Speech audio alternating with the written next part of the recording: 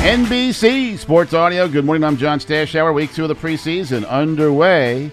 Thursday night football in Seattle. The Bears beat the Seahawks 27-11. These are expected to be two of the worst teams in the NFL, but Chicago will take the victory. Their first-year coach is Matt Eberflus. One of the goals for us, coming out of our first performance from last week was we wanted to start a little bit better.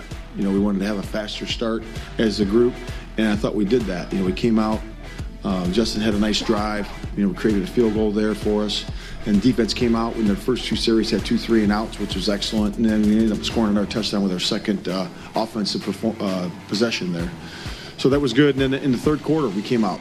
We had a nice defensive stop, created a short field, played complimentary football there, and then drove the ball down and scored another touchdown there to start the second half.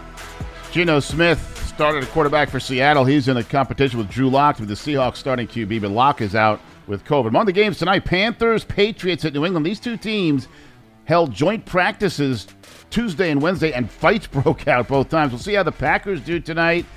Aaron Rodgers complaining about drop passes in the opener. The Packers will host the Saints.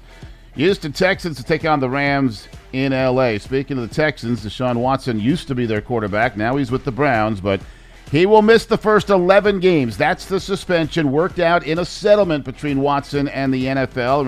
Remember, the original suspension was only 6 games, as ruled by an arbitrator. The NFL appealed, wanted it longer than 11 games, but they did compromise on this. And the $5 million fine is the largest in NFL history. Watson, of course, all of this because of sexual misconduct, which he continues to deny.